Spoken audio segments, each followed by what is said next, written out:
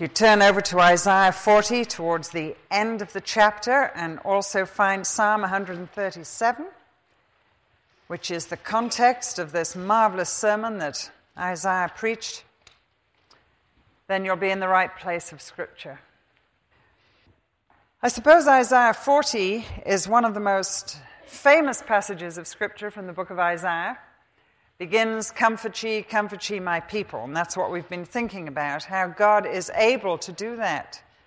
He is not a God who is a deity, who is fierce and unapproachable. He is immanent. That means he's here, as well as eminent, which means everywhere else. He's able to do both. I remember talking to my mother years and years ago, and she found it very difficult to conceive of a God who was immanent. A God who was actually here. And she said, why do you bother him with these little things that you pray about, Jill? God is too big. She had a great concept of the awesomeness of God, the size of God. But she found it very difficult to believe he was bothered about our daily doings. I was struggling to try and explain this to her, and she loved roses. She was learning roses. She was learning the details. And as I walked around her garden with her and she was telling me these absolute infinite details, I said, how can you not believe in a God who is interested in the details? If he's so interested in the differences and the variety of all these things, how could you not believe that he is interested in the immediate as well as in the bigger things? The end of the chapter of Isaiah 40, it says this in verse 25. God says, to whom will you compare me? Who is my equal? Says the Holy One. Lift up your eyes and look to the heavens. Who created all these?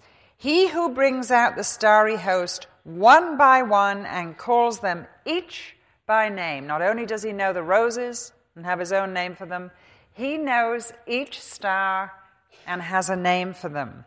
Because of his great power and mighty strength, not one of them is missing. And I put in the margin of my Bible, he never loses anything. He never loses his keys. God never loses his keys. Isn't he wonderful?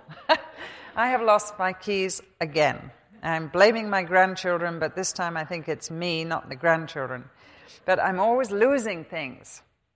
And God never loses anything. He calls each of his stars. He always knows exactly where he put them. They come out every night, and he knows where they are, and he calls them by name.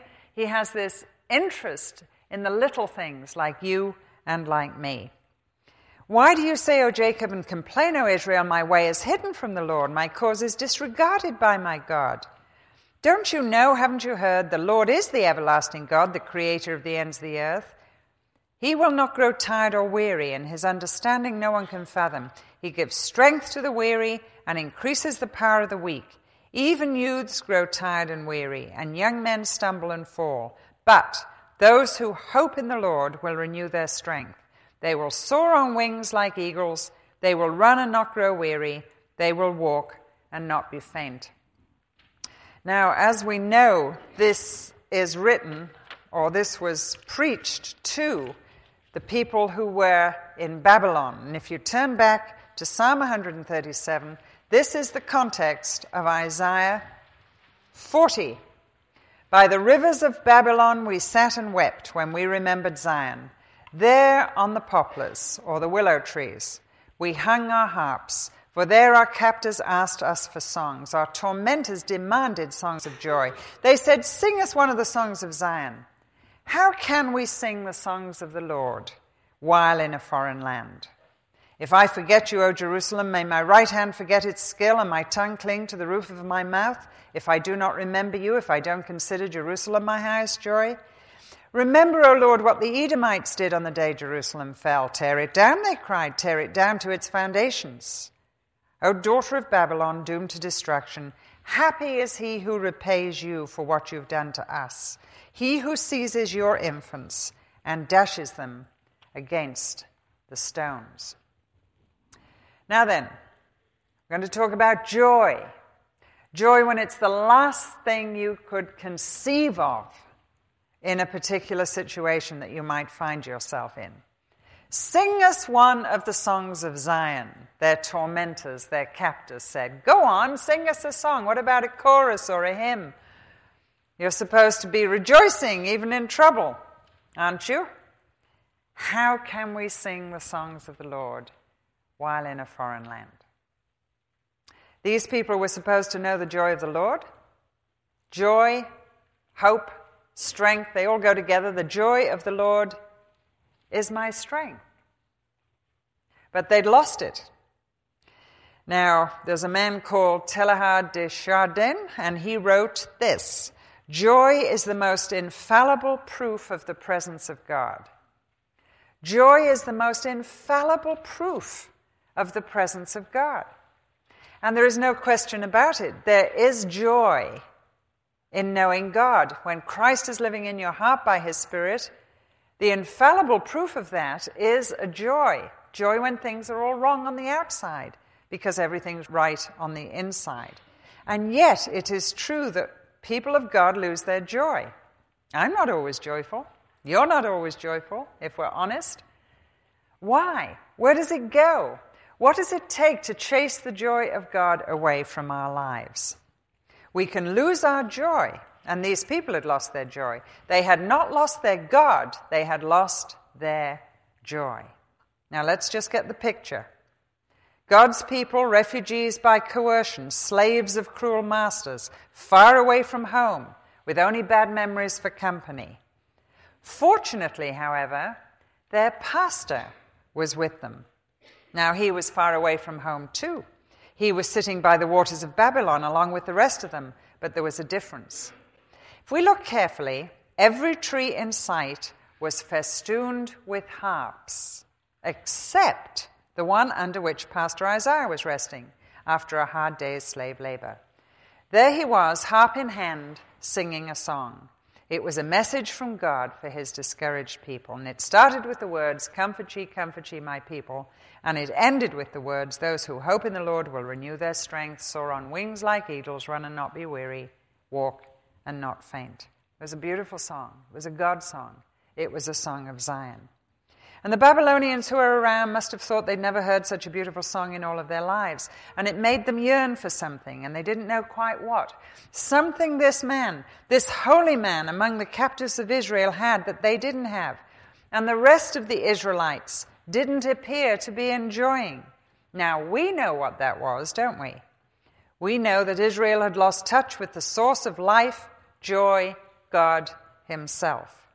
Yet Pastor Isaiah had come close enough to be forgiven and stayed close enough to be comforted and strengthened. He'd learned to wait. He'd learned to wait on the Lord for all that he needed to be a blessing to his hurting world, believers and non-believers alike, Israelites and Babylonians alike. But the Babylonians were a rough bunch to deal with, just as they are today. And they represent our lost world.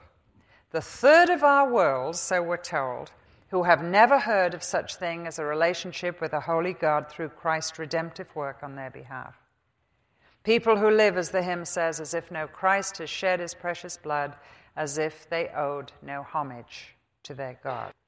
So Israel's Babylonians were a rough bunch and a cruel and cynical bunch. Go on, they said, sing us one of the songs of Zion. And they weren't a bit surprised when the Israelites replied bitterly, how can we sing the song of the Lord in a foreign land? Now, of course, the Babylonians knew the answer would be just that. They knew all along that no one feels like singing when they've seen their parents murdered, houses pillaged, and infants' brain bashed out on the cobblestones. Who's going to sing a song at a time like that?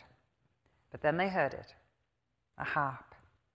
And an old man with fire in his eyes singing one of the songs of Zion. It's a beautiful song. A song of comfort, a song of hope, a song about a shepherd gently leading those with young. A song about eternity and a God who inhabited it, owned it, and was offering to share it with those who would put their faith in him. And today the Babylonians are listening to us, just as surely as they were to Isaiah. And they're watching those of us who profess to be God lovers. And they see our husbands and wives die, our children rebel. They watch our parents get sick, like they get sick. They observe us as we lose our jobs, are displaced, are on welfare, or mistreated. And the way we respond to suffering preaches a more powerful sermon than any religious silver-tongued rhetoric could. The Israelites had an incredible opportunity to use the pressure of their circumstance to wait on the Lord, to wait for a song to sing to the Babylonians. But look at their body language, their exhausted faces, their bitter mouths. Their devotions dried up. They're speechless, songless, loveless, hopeless, and harpless, hapless, hopeless, harpless harpists. They need comfort and encouragement first, and challenge before they can be used to bless and help Babylonians. And the old man with fire in his eyes knows it. And he says, "Have I got a message for you? Wait on the Lord." That's the answer. That's the secret. There's joy in that. Joy to be found, strength to be found for everybody. There's a wonderful song, "In this very room." In this very room, there's quite enough, how does it start? Quite enough love for all the world. In this very room, there's quite enough joy for all the world and hope for all the world. But I was in a conference and the soloist sang that. It was very moving because it was a meeting of leaders from all over that area. And this gal stood up and sang it a cappella. Just a beautiful voice, young voice. And I looked around and I thought, it's true. In this very room, there's quite enough hope, quite enough love, quite enough joy for all the world. And in all those people, even though they had gone through so much trauma, there was quite enough love and joy and hope because they had the secret. They knew there was a God who could make the difference. And there was quite enough joy for all the world, but there was only one man singing. One man. An old man. A tired man. A man who was far from home, and yet a man whose heart was bursting with the joy that he had to share and the love that he wanted to share. So, even though they were waiting in God's waiting room, I often love to say, in God's waiting room, God is waiting for us to wait. He's waiting for us to wait on the Lord. Not to wait on the answer to our prayers, not to wait in worried knots of notness, expecting God to do things before we'll listen to him. Wait on the Lord, not the answer to your prayer. Just go away quietly and wait. Just sit and learn to listen for the wind of the Spirit, which will lift you up above your dreadful days, your mundane days, and you'll help to start to cope with hope. Now, I want you to imagine yourself one of those men or women sitting under your particular weeping willow tree, having hung up your harp, okay? Hung up your joy. We're going to talk about all those different trees. Which tree have you hung up your harp? Where did you lose your joy? Where did you lose your joy? I remember counseling a girl not too long ago. She'd lost her joy. And she said to me, "I want you to help me to get my joy back." So I said, "Where'd you lose it?" She said, "That's not important." I said, "It's probably vital." "Where did you lose it?" "Well, it really isn't important. Just show me how I can get rid of this guilt and shame and depression and everything else and get my joy back." So after a bit of prodding, I got the story out of her, and she'd moved in with her boyfriend, and that's the day she lost her joy. Who was surprised? That's where you lost it. Then that's where you need to go back. That's where you need to go back to. Sometimes we've just lost our joy on the sin tree. That's all there is to it. That's where it is. You know, there's a story in the Old Testament about a man in a Bible school, and the Bible school was prospering, and so there wasn't room for people, and so Elijah said, "Well, let's go and build another Bible school," and so they all went out. No, it wasn't Elijah, was it Elisha? I can always get those two mixed up, but it was one of them. Elisha. They went out and they began cutting down trees. And as this man with enthusiasm started cutting down the tree with a borrowed axe, the axe head whipped off and fell in a pool of water. And he came running to the prophet and he said, "Alas, master, it was borrowed." Now you have to understand that an axe was like a computer in those days. It was the most valuable thing that you could possibly own, a good axe. And he'd borrowed this implement. And now the axe head, the most important part of it, was in the lake. And the prophet said, "Where did it fall? Come and show me." And he said, "That's where it fell."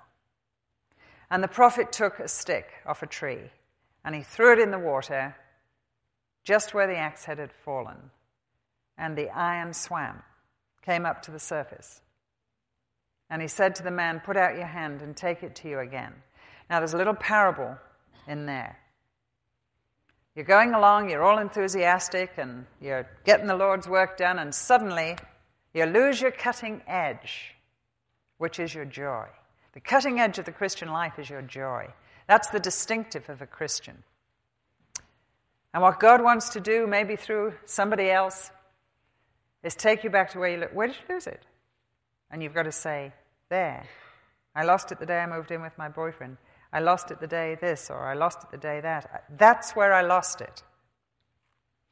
And then God applies the stick, the tree, the cross, the blood of God to that place. What he did on the cross has an effect on actions and mending of actions that we do now. And so he applies everything that he worked out for us in our redemption and everything that's involved in knowing him to the place we lost our joy, and the iron swims, and then we have to appropriate it. We have to put out our hand, take it back. We have to take actions. We have to put things right if we can. And then the joy will return. So it could just be, like many of these Israelites, that they had hung up their harp on the sin tree, and then you don't sing too many songs. You've forgotten your goal, your focus, which is to glorify God and enjoy him forever. Little boy that was doing his catechism once thought that said, "Glorify God and endure him forever." And they had to say no. And yet that's what some Christians look like when you look at their faces. Glorify God and they're enduring him forever instead of enjoying him forever. The gold tree, if you wish. Lost it right there. What about the grief tree? These people were in grief. By the rivers of Babylon we sat and wept when we remembered Zion. This is the weeping willow tree. How can we sing a song of the Lord when we're in grief? Well, you can. If you wait in the waiting room, wait on the Lord, he will give you a song. It will be in minor key. But who said something in minor key isn't beautiful? And if you wait on the Lord, you will find that joy will come in the morning. And after you've wept a long time, you will have a song to sing. I was in Holland in Europe some years ago, and an elder in a church said to me, "My daughter has fallen in love with a girl. I have wept until I can weep no more. I lost my joy." It was easy to see where he lost his joy, and it was easy to see why he lost his joy. Up in Canada, I talked to a pastor's wife about my age. She was in tears. She said, "My daughter was having a baby. Now she's had an abortion. I feel I've had one too." And she'd lost her joy. There are many, many reasons, not least something happening to one of our children. These people had seen their infants who were not able to make that terrible journey from Jerusalem to Babylon, just literally picked up by the soldiers and killed against the stones. And when you've seen something like that, it takes a long, long time to work through the grief. Where's the joy? The joy's in God, not in the joy of what's happened. And I have been with people who have seen that and worse, not too long ago. I don't know if we've hung up our harp on the grief tree. Wait on the Lord. And even as you rock back and fro, just nursing your sorrow, he'll give you something to sing in minor key. But it's how you respond to this particular situation that the Babylonians are watching. Make no doubt about that. When I was lying in a hospital bed, unsaved, and the girl next to me was very, very sick, I was the Babylonian. She was the Israelite. I watched her. There's a verse in a hymn in England, and it says, "Look, they are waiting, looking at you, furtively watching all that you do." And I furtively watched all that believer was doing, because I wanted to know what made her tick and what made her sing. Because even though she was desperately ill and in pain, she sang a song. I don't know if any of you remember a lady called Carmen Collins. She was an artist. She drew beautiful roses and flowers and things. She was a dear, dear friend to me. She was an aunt to my children. She was a neighbor. She was one of the first neighbors I met when I came here. She was not a believer then. She came to faith in the women's Bible study. 6 women in my home. That's where it all started. And one of them was Carmen Collins. And she became a good friend to me. And I well remember the day that she got cancer, or was diagnosed. And I well remember sitting, looking at her, thinking, no, no, no, I won't believe it. I cannot believe this thing has got away on her, and there's no hope and no help. And that was the situation. And she came and heard our speaker speaking on Daniel, who was in a foreign land. But Daniel sang a song. Daniel loved the Babylonians who had emasculated him. He was a eunuch at their hands. He was a young man. He was taken as a prince and given to Nebuchadnezzar as one of his aides. And what did he do? He loved young Nebuchadnezzar, who was probably about his own age. And he started to try and win him to Christ. And he witnessed to him. And he interpreted his dreams. And he told him about the God of heaven, and Nebuchadnezzar was converted to Jehovah. Very dramatic story. Read about it in Daniel chapter 4. And Daniel set himself through the reign of 3 kings to love the Babylonians, to stand up for his God, and to sing them a song. And after that sermon, Carmen wrote me a beautiful letter. I can't read all of it to you, but she just said this: I just wanted you to know I'm doing well. And she was busy dying. And just continue to pray ceaselessly. I feel as Daniel, I'm in a strange land with this cancer. I've existed in a healthy land for so many years, and it's all so new to me. But I'm learning so much through it, not only about the medical part, but the spiritual as well. It goes on and on and on, and I continue to absorb all that God has to teach me as if I were a sponge. I am still sitting at his knee, and oh joy, it's all right.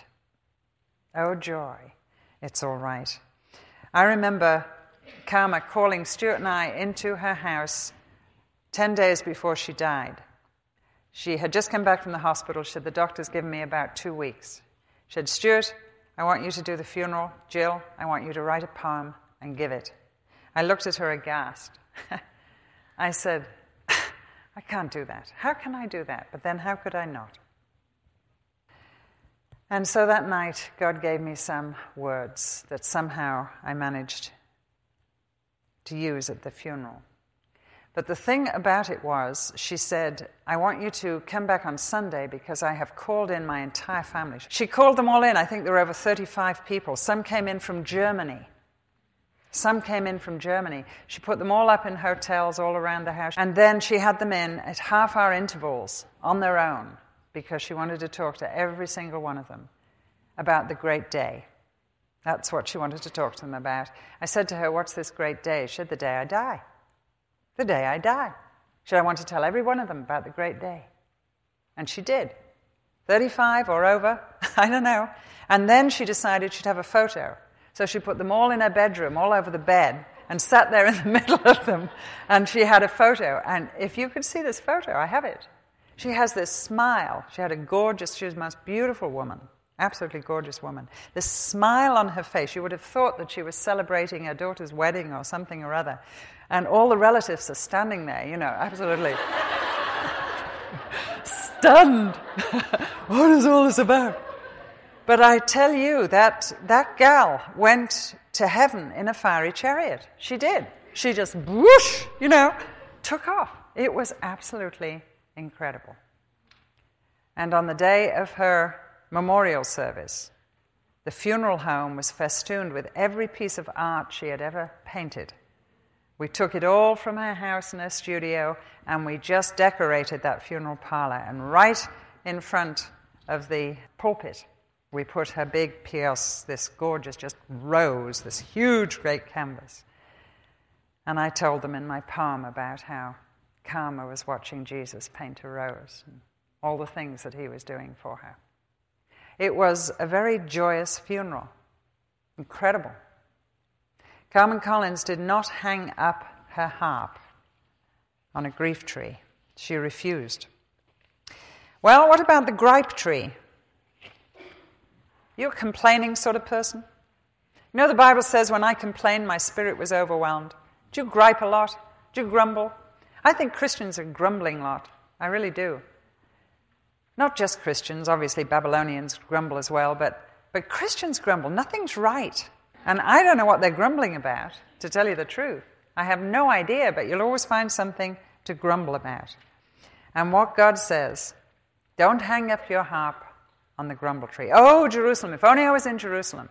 Some of you are saying, if only I hadn't moved from south up to Milwaukee. And some of you are saying, oh, if I was only somewhere else. If only I could move house. If only I could move job. If only I could move friends. But there's all these gripes inside us. You'll lose your joy. If you wait on the Lord, remember the content of contentment is Christ. You'll find that He'll settle you down, and you will be content with such things as you have, for He has said, I will never leave you, nor forsake you. I was in Seattle, and I preached 3 times in the biggest church there on Sunday morning. It was absolutely wonderful. And we commissioned a family to go to India, on the border of Nepal, to do medical work. He was a young doctor. She was young, vibrant, young wife. They had adopted Korean child who was their eldest, an adopted American child who was the next, and then they had one of their own. And they are taking this very unusual, wonderful family, those 3 little children, up to the north of India, which is not a place that you would want to go, I can assure you. And they are going to give their lives up there to do the thing that God has called them to do. It was very moving. And it was wonderful because they commissioned them each of the services. They were well and truly commissioned. And so we went through that 3 times. And he talked about the 12 suitcases they were taking, just 2 apiece or whatever it was. And the congregation had bought them the suitcases and they'd helped them with all these things. And it reminded me very much of the 10 suitcases we had brought here, because the church asked us to sell everything up and just come with 2 suitcases apiece. I talked to the young man in between services. I said, was it hard to sell up and do this? And he said, well, it wasn't too hard. It wasn't too hard. And I said, I remember doing the same thing. You know, you sell so much and you give so much, and then you still have half a house full of junk you can't sell or give. It's incredible. You try it. Moving house is one thing, but selling it all up and giving it away and putting it into a suitcase is another. We had 1 suitcase for our clothes and 1 for anything else we could get in the suitcase. Just pushing and shoving all the things that were very special that we did want to bring. And yet, you know, as that young couple gave testimony, the joy was absolutely incredible. Here he is. He's a specialist. He could stay here and he could make all the money in the world. And their children could have all that America has to offer. But they're going because God has called them. And yet there was this spirit of contentment about it.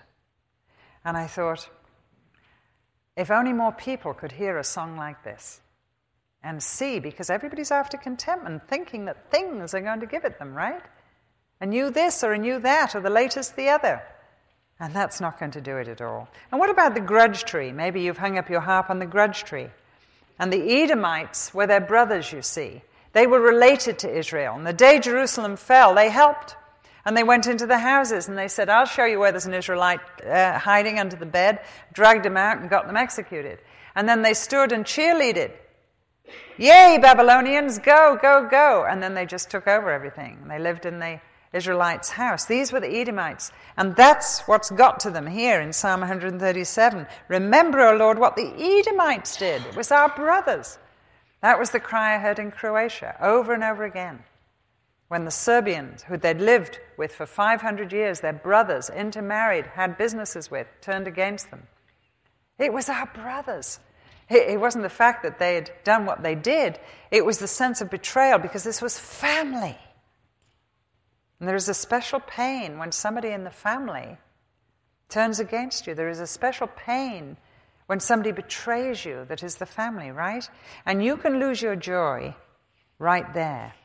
What about the guy tree, the relationship tree? When these people arrived, they were sort of divorced from all the rules and regulations, but the rabbis that had been taken away with them tried to get this going, and there were rules for their relationships. There were rules to their marriages. They had arranged marriages.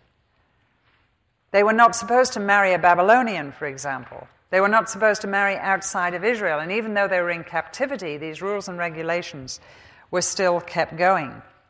And you know, there's one place that people lose their joy, and some of us lose our joy, and that's in a wrong relationship. And it might not be that the Babylonian in question isn't a very nice Babylonian and a very kind Babylonian.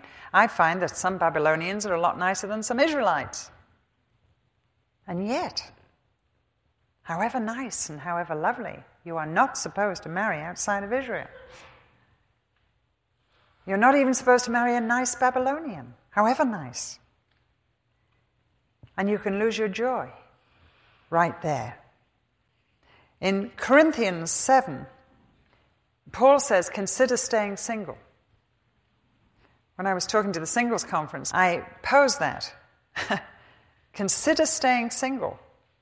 I didn't get a very good response. How could you ask us to do that, Jill? I'm not. God is, perhaps. Consider staying single for the sake of the kingdom.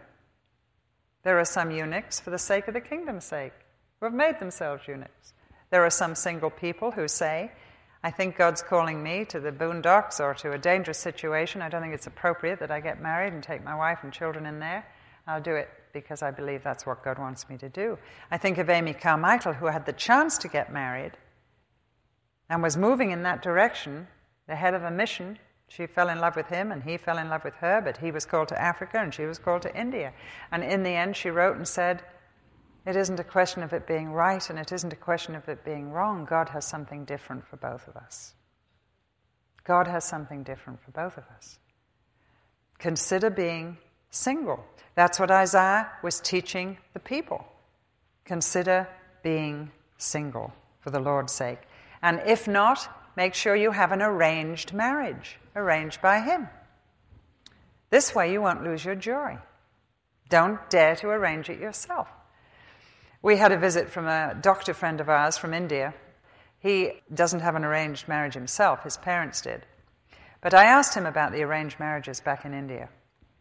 And he said, well, most of my friends have them. And when I went to speak there, they asked me to go and do family life seminars right across India. And I was just about to do my first, and somebody said, has anybody told you that all the people here have arranged marriages?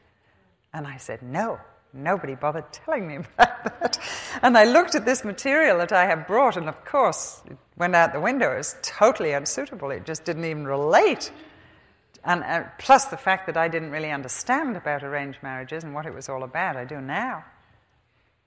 I think when you get old enough to have teenagers, you wish you were living in a country like that and you could do the arranging. At least that's what I felt. Not too bad an idea at all. And it isn't too bad an idea. I said to him the other day, what's good about it? He said, well, one good thing is that you go into it without any expectations. He said, you have such unrealistic expectations here for relationships because it's born of the Hollywood love eros image that you get from your soap operas. And so there are so many expectations, and then you're disappointed. Unrealistic expectations. And so we talked about this, but you know, God would arrange marriage. I believe it. He wants to do that. If we dare to let Him. If we dare to let Him. Make a list of everything you desire. Get on your knees, take that list, and let it fall into the hands of Jesus and leave it to Him. Let Him arrange it. Or rearrange it and say, no, we won't have a marriage. Consider staying single. And if God should gift you with a regenerate family, and He has gifted you with a regenerate family, make sure you realize that as for me and my house, we will serve the Lord. Realize, as it says in Corinthians, that there is a gift of a regenerate family and there is a gift of singleness. Singleness is a gift just as surely as marriage is a gift. And you'll lose your joy if, as Paul says, you want the gift that he hasn't given you at this particular time. I mean, it's very rude if somebody gives you a gift to throw it back in his face and say, I don't want it. And yet that's what most of us do. What we need to do is to wait on the Lord and leave it with him. And then the last one I have a chance to tell you about, it's the geriatric tree. I have to do this because, you see, Isaiah was old. He was old. He was old. And yet he was going. Stu and I just separated out the letters we got from our friends who are old, really old. And we kept them in a pile, and I'm going to read them through this year because they are the most dynamic, fantastic letters. I cannot tell you. Some of our people that we've spent our lives with, some of the leaders of the mission, some of the people that we worked with in England are in their 70s, 80s, and one is in their 90s. They are still trucking around this world for Jesus. One of them's on a cane and one's in a wheelchair, and it doesn't make any difference. They are incredibly full of the joy of the Lord, and they are dying with their boots on. And it is so exciting to be around people like that, people like Isaiah. And it gets harder, just physically harder to run and not be weary, and walk and not faint. I stayed with a friend of mine who runs Christa Ministries. They invited me to go. And he has many ministries in Christa, but one of them is managed care for older people. He has 1,000 beds in these beautiful homes. And the women and men are all at different stages. Some are managed, you know what I mean? Some are under total care, some are looking after themselves, and some are just like a little flat and they can have their family there and everything else. So they're all at different stages. So while I was there, he opened the newest home, and I went over it as well as everything else, and it was fabulous. And he sat down next to this little lady, and because they'd had this party to open it, and all the big knobs were there. So he sits down to this little new resident, and he said, "Hello," he said, "do you know who I am?" And she said, "No, but if you ask at the desk, they'll tell you."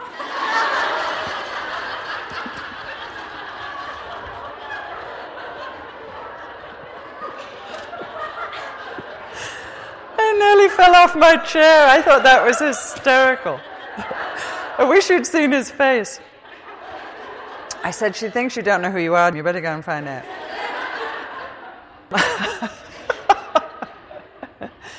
But you know, even as we went around, he said to me, "I want you to come and meet Mrs. So-and-so, and I want you to meet so-and-so." And these are veteran Christians. They have spent all their life in the Seattle area or in California or somewhere, and they've been heads of missions or missionaries.